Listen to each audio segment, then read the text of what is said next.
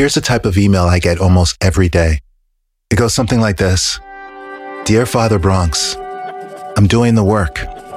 I'm disciplined. I'm dropping bombs.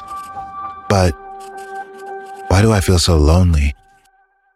You feel lonely because making art is a sometimes lonely path. Becoming great at anything is a sometimes lonely path.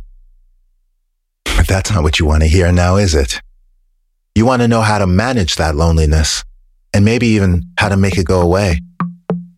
All right, I'll tell you. Today we are reading from the Book of Mental Health. You are listening to Make Art Not Content, brought to you by The Mystery School. The Mystery School?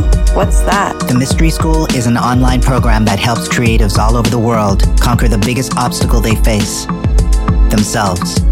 Enroll today at MakeArtNotContent.com. I'm going to tell you the story of how I handled the loneliest / most glamorous / kind of ridiculous era of my career. But first, an analogy. You've seen a blind person walking with a cane before, right? Yeah. And what do? They sway the cane from side to side looking for obstacles that are in their way. Right. And by constantly making contact with those obstacles, they're able to find the correct path to walk in and to continue moving forward. Okay. But imagine if, instead of moving on, they got obsessed about every little thing that their cane hit. That'd be a drag. Like every obstacle. And imagine they started questioning why each of these objects was there in the first place. Oh, God. Pondering and wondering, what the fuck is that doing there? Tell me, what would happen to that blind person? They'd be fucked. They would never get anywhere. They would stay stuck in that one place forever. Well, that's exactly what you're doing. Who, me? You keep stopping to ponder about loneliness and boredom? And why isn't the world giving you everything you want all the time? And that's why you stay stuck at the obstacles that you were supposed to just breeze right by.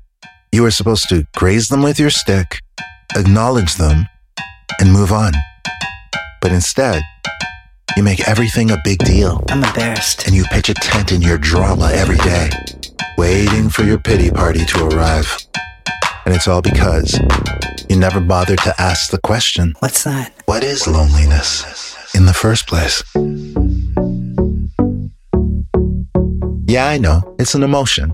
It's a feeling. But what is loneliness really? Fundamentally, where does it come from? Okay, hold that thought. Ever notice when you're uninspired and your ideas aren't coming out as planned, you'll come up with all sorts of very logical thoughts to distract your mind. Thoughts like, I shouldn't feel lonely. I'm an artist. I need to go out and live more so I have something to express in my art. Be honest. Maybe you feel this loneliness because you're more interested in maintaining your social status than you are in raising your artist status. Truth Lotion. When will you learn to accept loneliness for the temporary condition that it is, for the rite of passage that it is, and just go on creating your art despite those feelings? I remember being on tour. Every photographer, musician, and artist I knew wanted to be a part of this life. It looked so glamorous. And it was, for 10% of the time. The rest of the time, it was repetitive, boring, and you guessed it, lonely. When you're on a major label tour, the first thing you give up is your freedom. It's like being in the army. You're on a regimented schedule now. You have set eating times, set showering times, set traveling times. It's like you're trapped in a Broadway play for months. And on the off days, you can't just go for a walk, even if you are in an awesome new city that you've never been to in your life. Because there's interviews to do. And there's memory cards and hard drives that need to be initialized. And it's not just the roadie who's bound by this structure. Even the superstar artists themselves feel like they're in jail.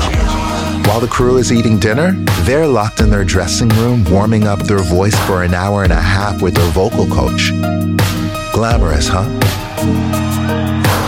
1 second, you're surrounded by screaming fans, and an hour later, you're in the lonely quiet zone of the suffocating sleeping bag that will be described by Rolling Stone magazine as a luxury tour bus.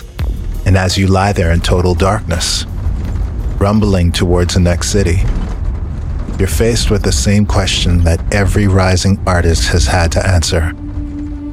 Is the price of loneliness worth it to live a life of doing what I love? You get lonely because you've only learned how to get your energy from outside sources. Outside sources like friends, lovers, and crowded rooms. You haven't learned how to become your own source of energy. You do that by having purpose, by having a message that you want to share with the world. That's what makes you unstoppable. Artists who know why they're making the art that they're making, they just let the loneliness pass right through them. But without a sense of purpose, when the loneliness comes, it's just going to wash you away and leave you drifting at sea. Look, you're going to miss events, parties, openings, gallery showings, birthdays, and reunions, okay? But whatever you're missing right now, I swear to you, there'll be more. The goal is, let's make sure that at least one of those future events is to celebrate something that you made. What is loneliness? Loneliness is a temporary feeling of discomfort. Nothing more than that. Sometimes you feel connected, and sometimes you don't. It's part of the human condition. So stop entertaining every sad little emotion that you feel.